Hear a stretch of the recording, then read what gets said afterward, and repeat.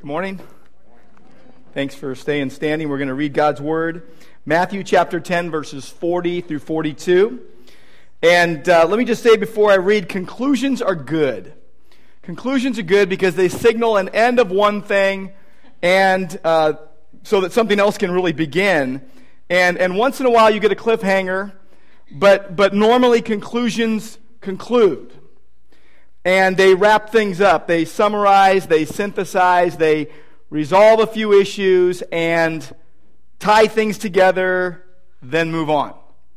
And we come now to the conclusion of Christ's Sermon on Mission and the conclusion of this series within a series, how believers are sent by God to carry the gospel, being Christ-centered people in a hostile world. So let's read Matthew 10, verses 40 through 42. These are the words of Jesus. Whoever receives you receives me, and whoever receives me receives him who sent me. The one who receives a prophet, because he is a prophet, will receive a prophet's reward. And the one who receives a righteous person, because he is a righteous person, will receive a righteous person's reward. And whoever gives one of these little ones even a cup of cold water, because he is a disciple, truly, I say to you, he will by no means lose his reward. And Lord God, we thank you that we can be here today, and thank you we could have open Bibles, unafraid of being arrested for doing that. Thank you, Lord, that we can be here in your presence. We were able to sing your praises. We were able to pray, and now if you've gathered us together today, we get to open up your word, and we pray as in these next few moments that you would teach us, that you would have your way with us, and that we would be yielded to you and to what you want. And we pray all this in Jesus' name. Amen. So Matthew chapter 10, verses 40 to 42. Jesus concludes his sermon on mission with words of assurance and encouragement. He has said a lot already as he instructed his apostles of what they might expect in the way of negative treatment out in the world. He was preparing them for real life and ministry, and he gave them a realistic, non-sugar-coated look at what they could expect to come at them. But here he ends a sobering sermon on a high note. He is giving them encouragement. He is giving them assurance that good things will happen because of what he will do. And he tells them that those who receive them favorably give evidence that they receive him favorably. Now, as we conclude, it's good to see where we've been. Some of you are here for the first time, and others, you've been with us through this series of this last 6 weeks. But beginning at Matthew chapter 9 and verse 35, and then moving through chapter 10, we have seen first the compassion of Christ that ought to motivate our mission-mindedness and our actions. We have seen the calling of God, which forms the basis of our living and giving the gospel. We have seen the character of God that he displays in and through us to make the gospel attractive to those who will believe. And we see the caution that he wants us to exercise, the courage we need to get out of our comfort zone and into engaging in courageous witness for Christ. And last week we saw the crucifixion to self, the dying to self that is necessary as we live for Christ. That's what we've seen so far. And so now in conclusion, reward. No C word for you. If you need a C word, call it conclusion, or call it crown if you want, but it's about reward, and 3 times in this passage we see that word. Now, we love rewards, and we usually think in terms of what we have done to earn them and what we deserve. I think about the common practice in youth sports that I've been coaching for so long, and it's a practice that I'm not the biggest fan of, and it's that everyone at the youngest ages gets a trophy, no matter how they played, no matter if they got, shellacked every week, 10-0 or whatever, they still get a trophy. And a lot of me being so competitive just fights against that because you're playing a game to win, not to lose, and that's what I tell my teams. And when you do lose, you say character building and don't get used to it, right? Remember the feeling. But I was thinking about it this week. I thought, well, that's kind of the way we're seeing reward today, is that all in a certain group get a reward that they might not have, that they didn't earn. Now, I was thinking of the Lakers this week. I was thinking of the world champion Los Angeles Lakers, who just got their rings, their championship rings. They're like unwearable. They're so big, And they just got these last week or 2 weeks ago. And interestingly, if you sat on the bench, you got one. If you're Kobe Bryant, you got one. If you were hurt all season and were still on the team, you got one. Because everyone on the team got one because they were rewarded for being champions regardless of how many points they scored or didn't score. And but we like to think of reward as what we earn for good behavior or good performance. But as we're going to see today, this is not the kind of reward that Jesus is speaking of. We're going to see, in the context of him sending his apostles to reach the lost, that he teaches that those who receive the gospel favorably are rewarded with eternal life. Those who receive the gospel favorably are rewarded with eternal life.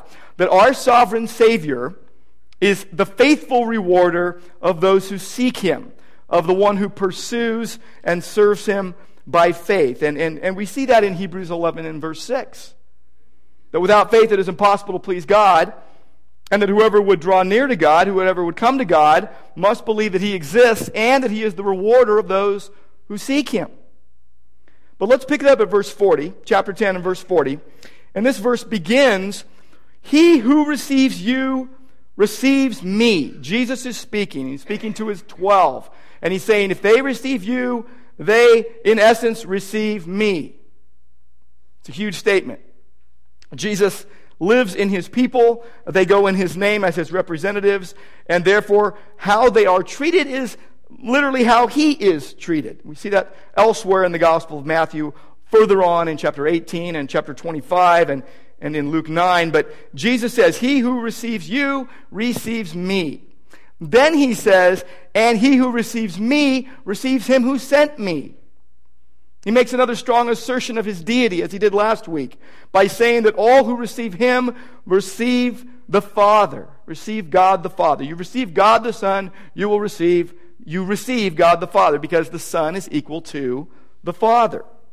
There is no such thing as believing in God the Father and not believing in God the Son. That is not possible. And Jesus is sending his disciples, and he wasn't just the sender, he was sent. He was sent by the Father. In John chapter 8 and verse 42, we see that Jesus says, I came not of my own accord, but the Father sent me.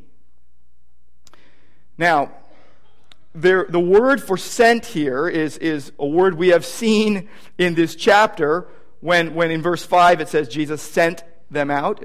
Jesus then says in verse 40, he who receives me receives him who sent me. It's the Greek word apostello, and it's the common Greek word for sent. It has several usages. Jewish rabbis would use it of one who is called and set out as an official representative of another, such as an ambassador. The New Testament uses this term of Jesus being sent by the Father. It is used of Jesus sending believers. We see that right here in this passage. In John 17, Jesus was prayed to the Father and said, he said, as the Father sent me, so send I you, to his disciples. The New Testament uses it for disciples. Paul uses it as a title often at the beginning of his letters as a way of asserting his God-given authority as a representative of Christ. But Jesus, who was sent, he says, the one who sent me was an apostle, a sent one from the Father. And in turn, the apostles are sent ones from Jesus, and they go with the authority of the Father conveyed through them. The response of those to whom they went was a response to the one who sent them, to Jesus and also the Father. So verse 40 is key. Moving on to verse 41, Jesus then says, The one who receives a prophet, because he is a prophet, will receive a prophet's reward. And you have to ask that question, what does a prophet get? And then he says, and what the one who receives a righteous person, because he is a righteous person, will receive a righteous person's reward. And you wonder what a righteous person gets. But let's look at that for a moment. It's expanding the principle that we see in verse 40, that to welcome Christ's representatives is equal to welcoming him. And prophet is one who, if he conducted himself in a worthy manner, was to be treated exactly as the one he represented. He had the same authority and the same message as the person he represented. Now, Jesus uses the word received, the very key word here in this passage. It means to welcome. It means to take hold of. It means to accept. And you see this Greek word dekomai used 6 times. Now, you'll notice that the word receives in both the New American Standard and the ESV is 8 times in the first 2 verses. But it's a different Greek word 2 of the times. The first 6 times it's the word dekomai, and then in verse 41, 2 times it's the word lambano, and that means receive, but it means to take. It means to take what you're going to get. The other means to accept, or even to believe. Now, we're going to see more of that in a moment, but the idea here is that Jesus, as in chapter 10, he had been focusing on the negative aspects of what people were going to get thrown at them because they were followers of him. And now, Jesus is focusing on the positive aspects of receiving rather than the negative aspect of rejecting. And think with me for a moment, in the Old Testament, a prophet goes and gives a message. A person who received or accepted a prophet and his message was basically thought to be accepting the will of God. That they believed that God had spoken, that the will of God for those was whatever the prophet gave to them, if the prophet was speaking truly from God. And then the connection here is that those who were going to receive Christ's apostles, the will of God for them who receive the message, and the message they bring and receive it favorably, was that they would believe and be saved. They would believe the gospel and be saved. It takes us back to verse 40. To receive the message of Christ's sent ones is to receive Christ, and a person receives us in our testimony, receives Christ because we are his ambassadors. To receive Christ is to receive God. Now, I'm going to tie this together. You got to hold on with me as we go to verse 42, because this is going to come together in a few minutes. I want to get to the reward idea, but let's look at verse 42. Verse 42, whoever gives one of these little ones even a cup of cold water because he is a disciple, truly I say to you, and here's Jesus saying, amen, in a sense praying backwards, amen, I say to you, he will by no means lose his reward. And Jesus often did that. He would start and say, amen, meaning this is the way it is, this is what's going to happen, I'm assuring you, he will by no means lose his reward. So he's talking about whoever gives a cup of cold water to one of these little ones. It's a beautiful picture.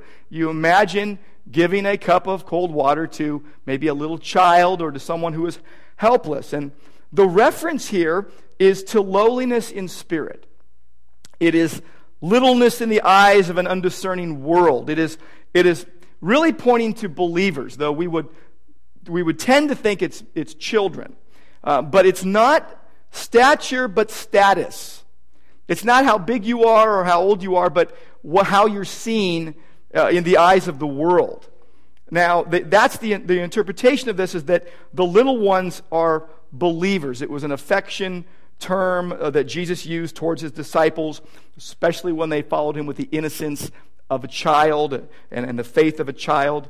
But there are many applications of this verse, and I want to just make mention briefly. But there's many applications of the idea of giving a cup of cold water to these little ones. The idea of reaching out to orphans, the idea of reaching out to widows who have no one to care for them, or the elderly who cannot help themselves in some way. I think of today, we're sending a group every first of the month to Fountain Healthcare to do a worship service. Today at 10:30 in the morning, there will be a group of people from Grace going to bring a worship service to those who can't get to one. And so you could really apply this in those ways. And even the Day of Generosity offering we just gave, we're giving money to help churches and pastors who can't help themselves financially.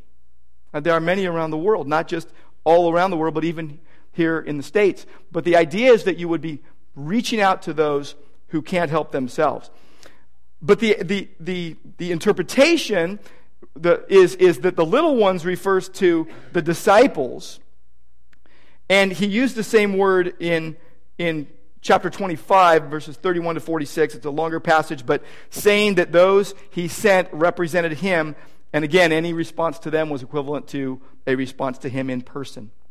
He says in chapter 25 and verse 40, to the extent, and we all know this wording, to the extent that you did it unto the least of these my brothers, you did it unto me.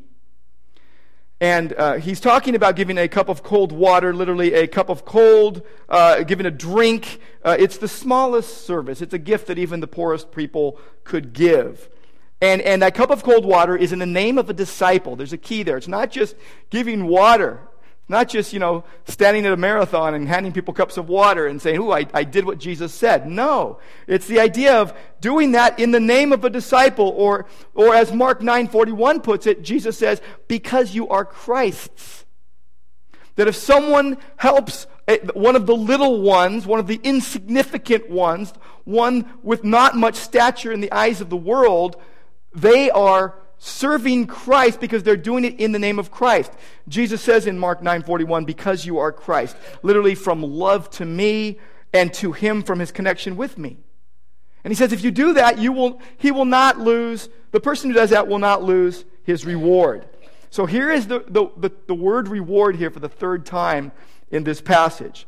And the key to this passage, the key to understanding these three verses and not taking them the wrong way, is understanding what reward is and why it is given. We've got to understand what the reward is and why it is given. Jesus seems to assume, by the way, that his disciples understood the concept of reward in his kingdom. He didn't explain it. He just said it. Now again, think with me again about reward. Reward is usually something offered in return for some service or benefit received. I brought in my pocket today a medal. I ran cross country and track in high school, and one of my crowning glories as a high schooler was as a freshman. I was the freshman MVP of the cross country team. I didn't play football. I wasn't the quarterback, but I was the freshman MVP of the cross-country team. And I got a trophy for it and all that. But the medal I brought today is the one that actually has become the most significant for me. And you're like, what, you're living 30 years after? I'm 30 years out of high school. I graduated in 1980. And you're like, you're carrying around a medal from 1977, 1977.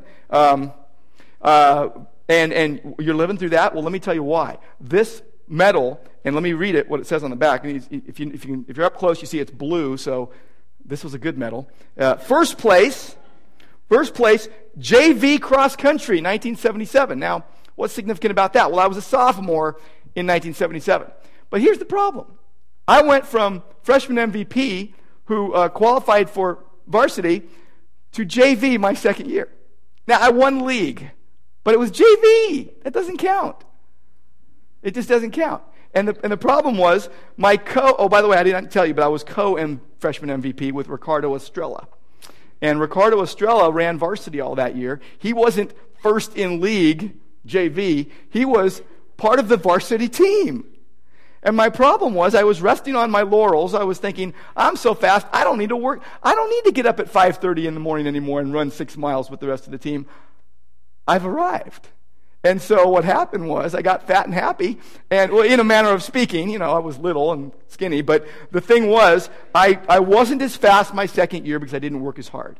So this reward is kind of like, in my mind, it's the loser's reward. It's like, it's JV for goodness sake. I mean, come on, And I knew it. When I walked up there to receive my medal and all the varsity guys were watching me, I wasn't proud. I was ashamed.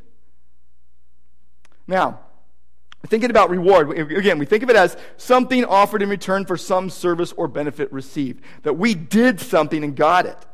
And in the Bible, you see that element to an extent. A reward can refer to something given for either good or bad acts. Okay, there's a positive reward. There's a negative reward that's consequence. Okay, a discipline. It's a reward, and you get it for what you did. The Psalms, they speak of the reward for the righteous, and in Psalm 58:11, and the reward of the wicked in Psalm 91:8. We know that, scripturally speaking, that when the Son of Man, when Jesus returns in glory, he will return and reward each according to his works. It's Matthew 16:27. Now, many of you, when you saw the title of the sermon today, and you automatically probably thought of 1 Corinthians chapter 3, that speaks of varying rewards for believers. Okay, you kind of have to get that out of your mind right now, because don't get hung up on that, because that's not what this is about. Here it is used, here in Matthew, it is used in the sense of an outcome, yes, but it is the outcome of belief. It is the result of belief. It means, what Jesus is basically saying is they believe and are saved. And it ties back to chapter 5 and verse 12. And when the Sermon on the Mount started, and go with me there, chapter 5 and verse 12, Jesus says to his disciples and all who would listen, in verse 11 he says, "Blessed are you when others revile you and persecute you and utter all kinds of evil against you falsely on my account." There's the key, on my account, because of your faith in Christ. Verse 12 says, "Rejoice and be glad." Throw a party, because your reward is great in heaven. You're not going to get anything but that bad treatment here on earth. But in heaven, your reward is great. What is that reward? It is the reward of faith. It is heaven itself. It is being in the presence of God. It is Jesus and salvation. The reward is given not in response to our works, but our response to Christ's finished work. God's rewards, by the way, are always gifts of grace to undeserving sinners who can only respond to him well due to his giving them the ability and desire to respond well. What do we have that we have not received? Just think of it right now in your life. What do you have that you have not received? And you say, well, I earned it. Well, how did you get the ability to earn it? Where'd you get that gift? God is always previous. Okay? Now, C.S. Lewis, back in 1962, the year I was born, by the way, he wrote a paper, and I love the title of this paper. Here's the title of the paper: "They Asked for a Paper." They asked for a paper, so here is one, And in this paper, I'm sure they asked for a paper on reward, because in the paper entitled "They Asked for a Paper," he distinguishes between varying kinds of gifts, rewards. And he said this, he used an example. He said, let's say there's a person who marries only for money. So a man marries a woman because her father has tons and tons of money, and that is his only reason for marrying her. Mercenary, right? It's only for money, not for love. So he says that a person who marries only for money is rewarded by the money, but is rightly judged dishonest and selfish because the reward is not linked with love. But he says, on the other hand, marriage is the proper reward of an honest and true lover. And it is not selfish desiring it, because love and marriage are naturally linked. And the idea he puts forth is that the proper rewards are not simply tacked on to an activity for which they're given. You play soccer all season and you get a trophy. Okay? It's not just simply tacking on a reward to an activity for which they are given, like a trophy, or a medal. But they are the activity itself in its fullest experience. That the reward is the activity itself in its fullest experience. In one sense, that's how we can say that even now, those of us who believe are experiencing eternal life. We experience Christ in us, our hope of glory. And our hope one day of not being here anymore, but being in heaven is real. But while we're here, we live under the lordship of Christ. And we experience a foretaste of that glory. The rewards of the New Testament, by the way, belong in the category, the last category that Lewis spoke of, that the proper rewards not being tacked on to the activity that they're given, but they're the activity itself in its fullest experience. And if we speak of merit or earning rewards differently, we misunderstand Jesus. See, in verses 40 to 42, and basically, Jesus is saying essentially the same thing 3 times in a row, in 3 different ways.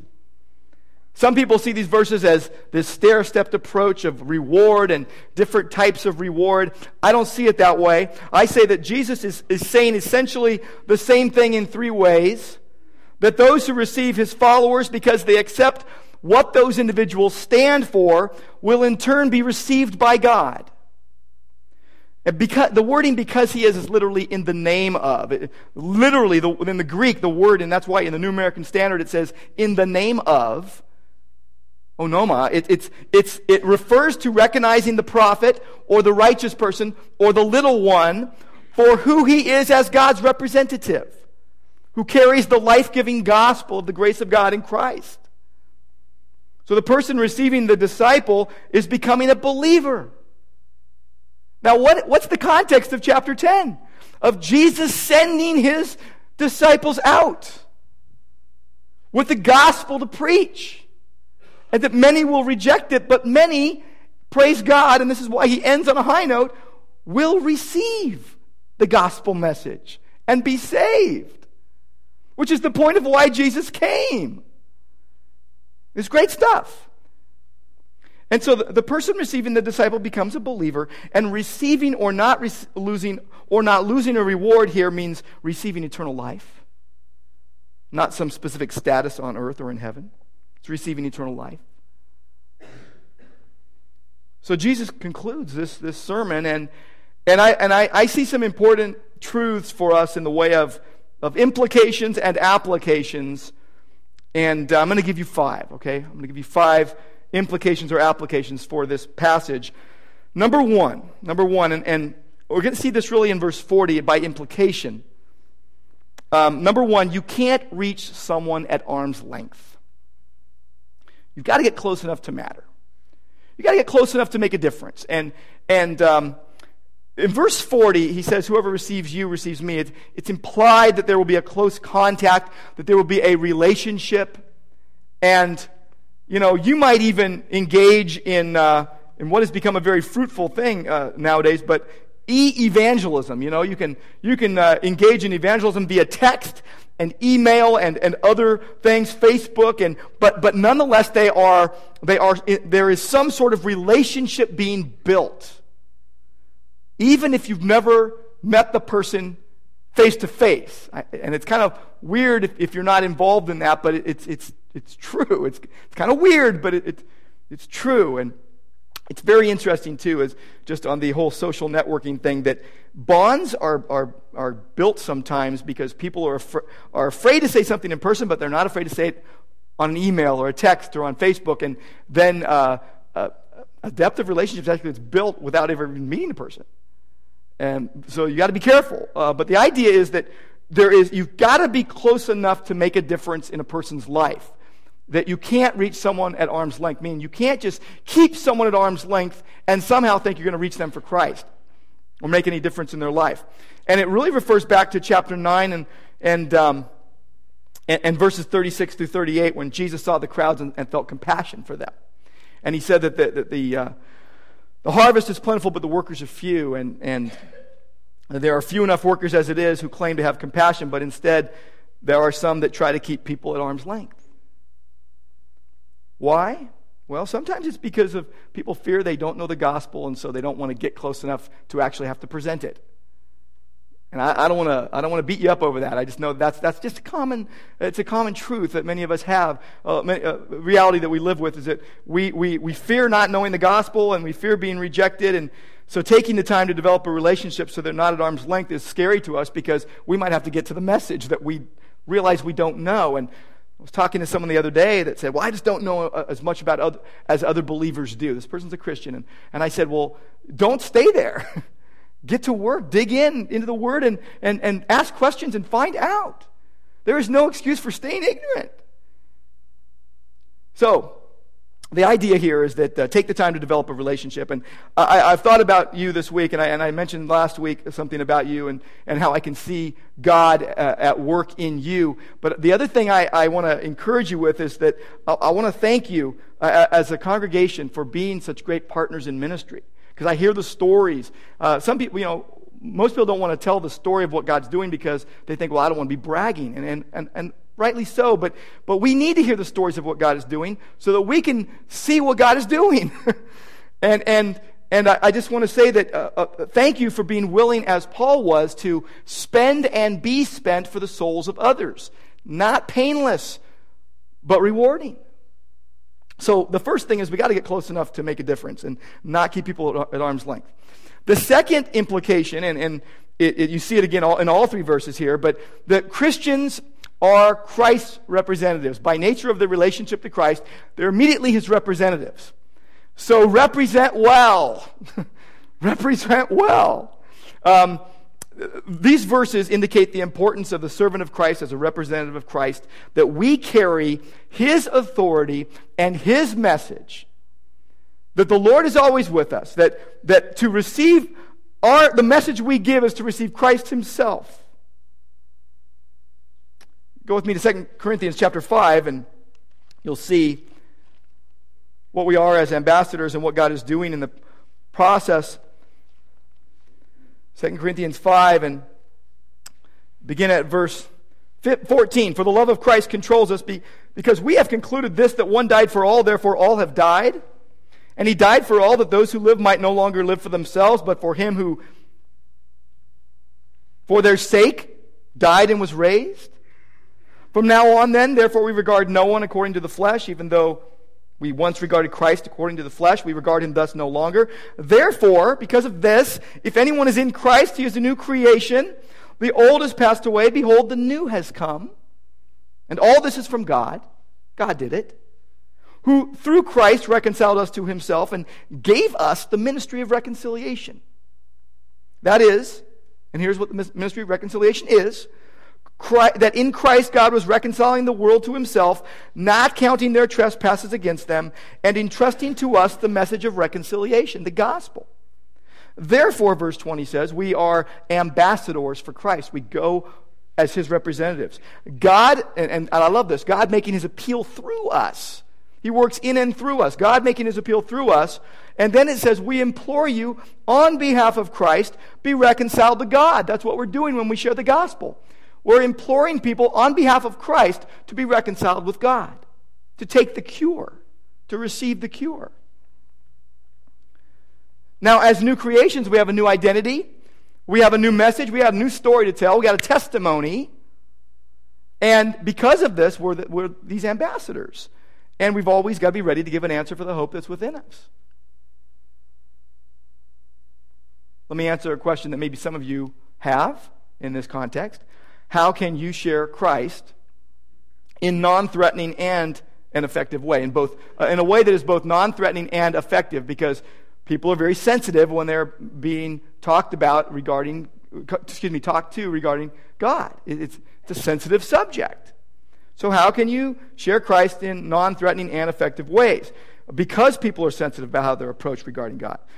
Sometimes we can get so excited about our faith in Christ that we want to share it with everyone we meet, and our motives are good, but we can come across to people somehow as if somehow we portray that somehow we're better. They think that we think that we're better, and we're not. We're not thinking that, but some people are turned off by that, obviously, rightly so, even if it's a false representation. I will say that when I was a brand new believer, at Long Beach State, I was going out witnessing with a fellow believer, and he was quite arrogant as he approached people, and I used to cringe. But I was the newbie, and so I was kind of learning from him, and so I made a list of what not to do. And when he graduated, I did what he didn't do. And but so I can understand how that happens. But somebody once said that true evangelism is one beggar telling another beggar where to get bread. And we recognize where we're at. And there's nothing that should make me boastful about my faith, nothing that should make you boastful about your faith. Our faith is a result of the grace of God. So when we're talking to people, we're called to be gracious and kind and loving and patient and friendly and respectful, always. But here's the thing. We cannot completely remove the offense of the gospel because the gospel is offensive to those who don't believe. And the gospel is offensive because it speaks of man's true sinful condition. You can't take that out of the gospel or you're not preaching the gospel. And the gospel is offensive because it speaks of a person's need for repentance. And you're not preaching the gospel if you're not preaching that. And people are threatened by that. To many people, the gospel and Jesus is a stone of stumbling and a rock of offense. But here's the deal. We should not add to the offense that is built into the message. Sometimes we get rejected when we're sharing the gospel because they're rejecting Christ.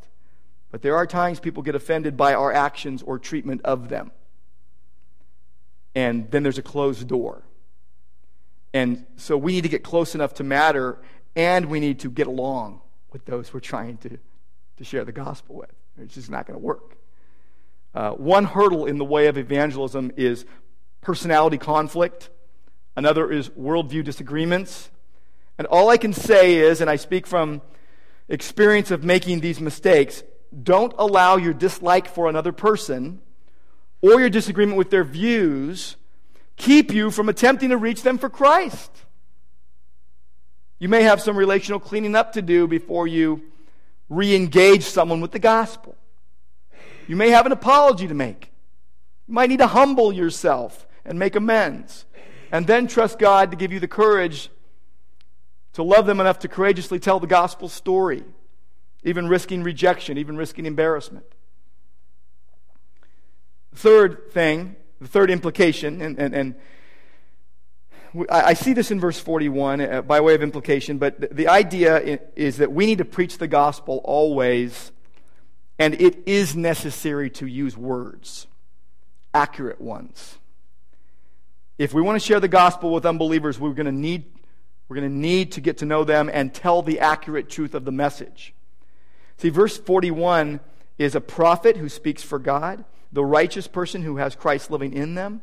And the idea is that they have a message they're giving, and the implication is here that the message is accurately given.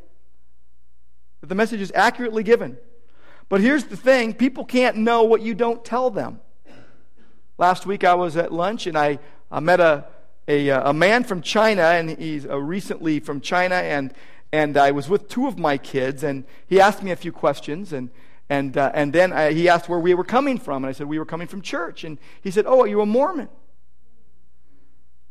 He's just taking a guess. I told him I had 5 kids. I think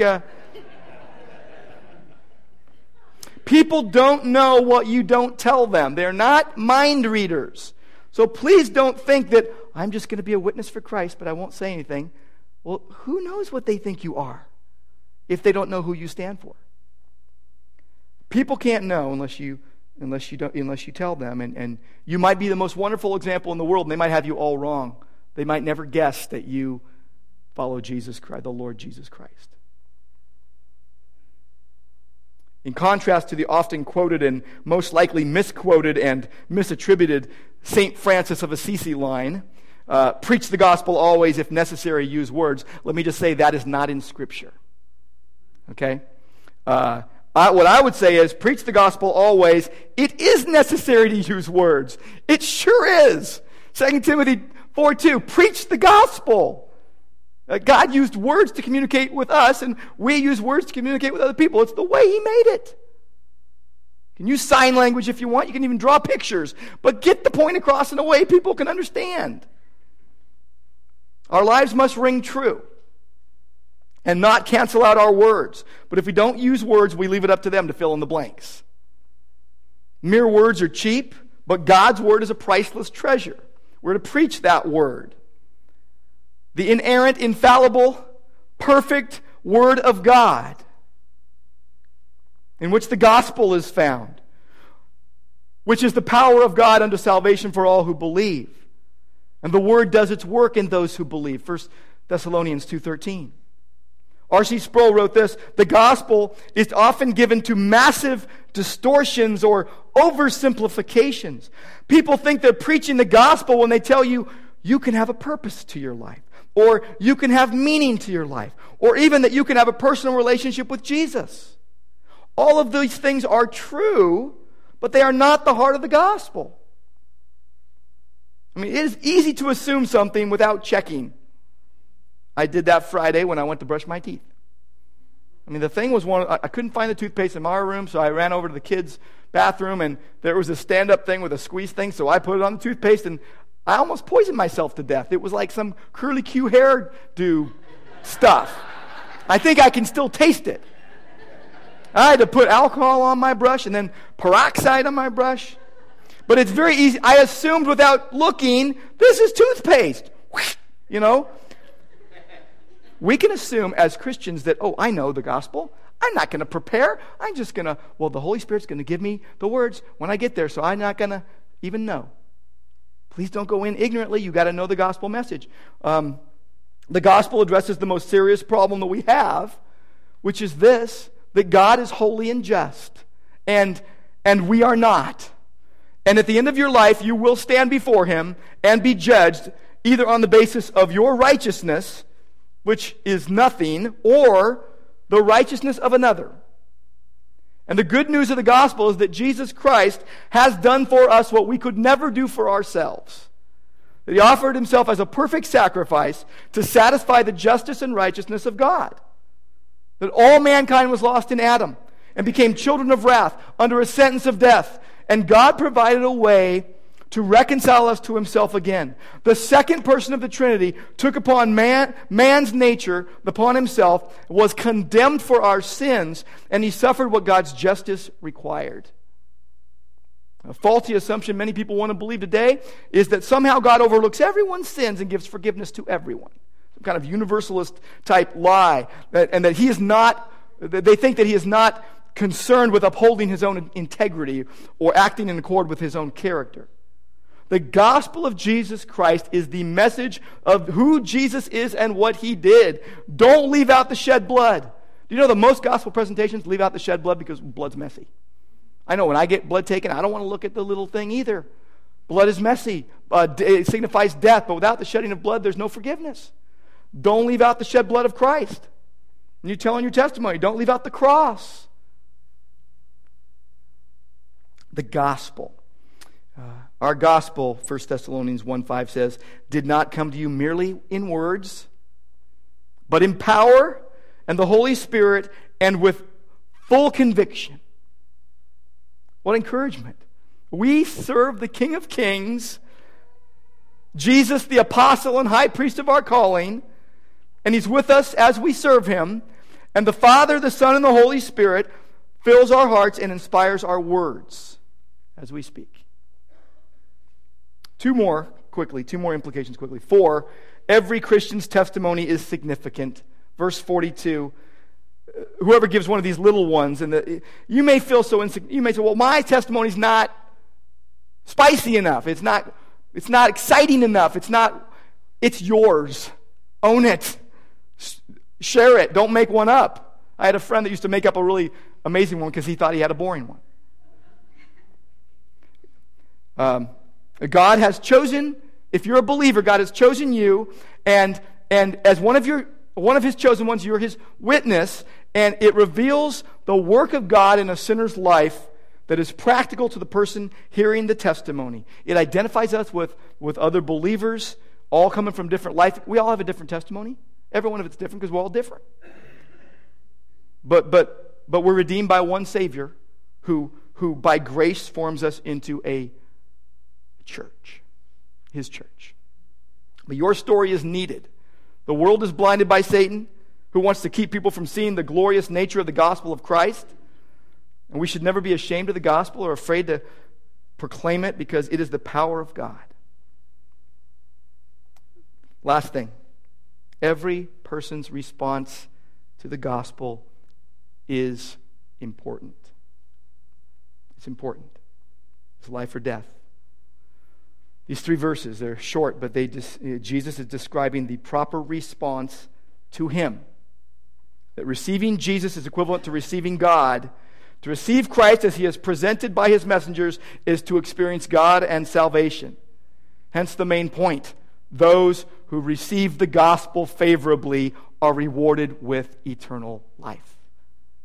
Now, those who reject the gospel get the just reward of their error. To turn away from Christ when he is offered is to be on the road to hell, to be close to perishing. Those who reject him with finality and die go to hell forever. Apart from God, they will perish. In a day of depressing headlines and uncertainty all around, good news is very welcome, isn't it? The gospel is good news. Jesus died to pay the penalty for our sins so that we might become God's children through faith in Christ alone. So I want to talk to you, as we close, I want to talk to you if you're not a believer. If you aren't sure whether or not you are a child of God, you need to make sure.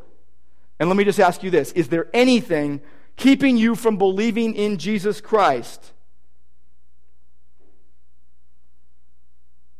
Is there anything keeping you? Most people who don't believe have a reason. They don't believe. And let me just say, if there's something that's in the way of, that you think is in the way of you believing Jesus, I want to say this. You need to set that thing aside, believe in Jesus, then let Jesus take care of that thing. It might be that you say, well, I can't forgive so-and-so, so I can't become a Christian. Because Jesus says if I don't forgive, I can't be forgiven. And don't wait till you can forgive the person. Receive Christ's forgiveness. You will find you have the ability to forgive. The supernatural ability to forgive. And we have trouble doing it, but we have the ability and the resources to do it. Outside of Christ, you don't. You might say, well, I can't understand the Bible, so I don't understand what it's saying. Well, receive Jesus and the Holy Spirit will help you understand the Bible. You might fear your family and friends' rejection, their response to you. Well, if I receive Christ, then I'll be rejected by my family. They won't treat me kindly and all that. And all I will say is receive Jesus and you will find the courage to face any kind of reaction to your faith. The implications of Christ's words in these 3 verses are unavoidable. I talk about that big cross we see on Highway 40 in Groom, Texas, the biggest cross in this side of the Mississippi or whatever. And I'll tell you, it's unavoidable. You just have to go by it. You can't miss it as you go by. The implications of Jesus' words here are unavoidable. He makes the entire position of a person come down to this one thing: their relationship to and attitude toward him in the present world. Basically, we encounter the exclusive claim of Acts 4:12. There is no other name given among men by which we must be saved, the name of Jesus. Let's pray. Lord, we thank you that your words written over 2,000 years ago are the basis by which your followers have taken your gospel to the ends of the earth. It's because of these words that I proclaim the gospel. And so, Lord, we want to go and proclaim the gospel, and in Christ's name and by his authority, say to those who don't believe in the Lord Jesus and you will be saved. And in your name and by your authority, we also say, reject the Lord Jesus Christ and you'll be lost forever. We know, Lord, that is truth we must deal with. We pray, Lord, that you would give us grace as we deal with it. In Jesus' name.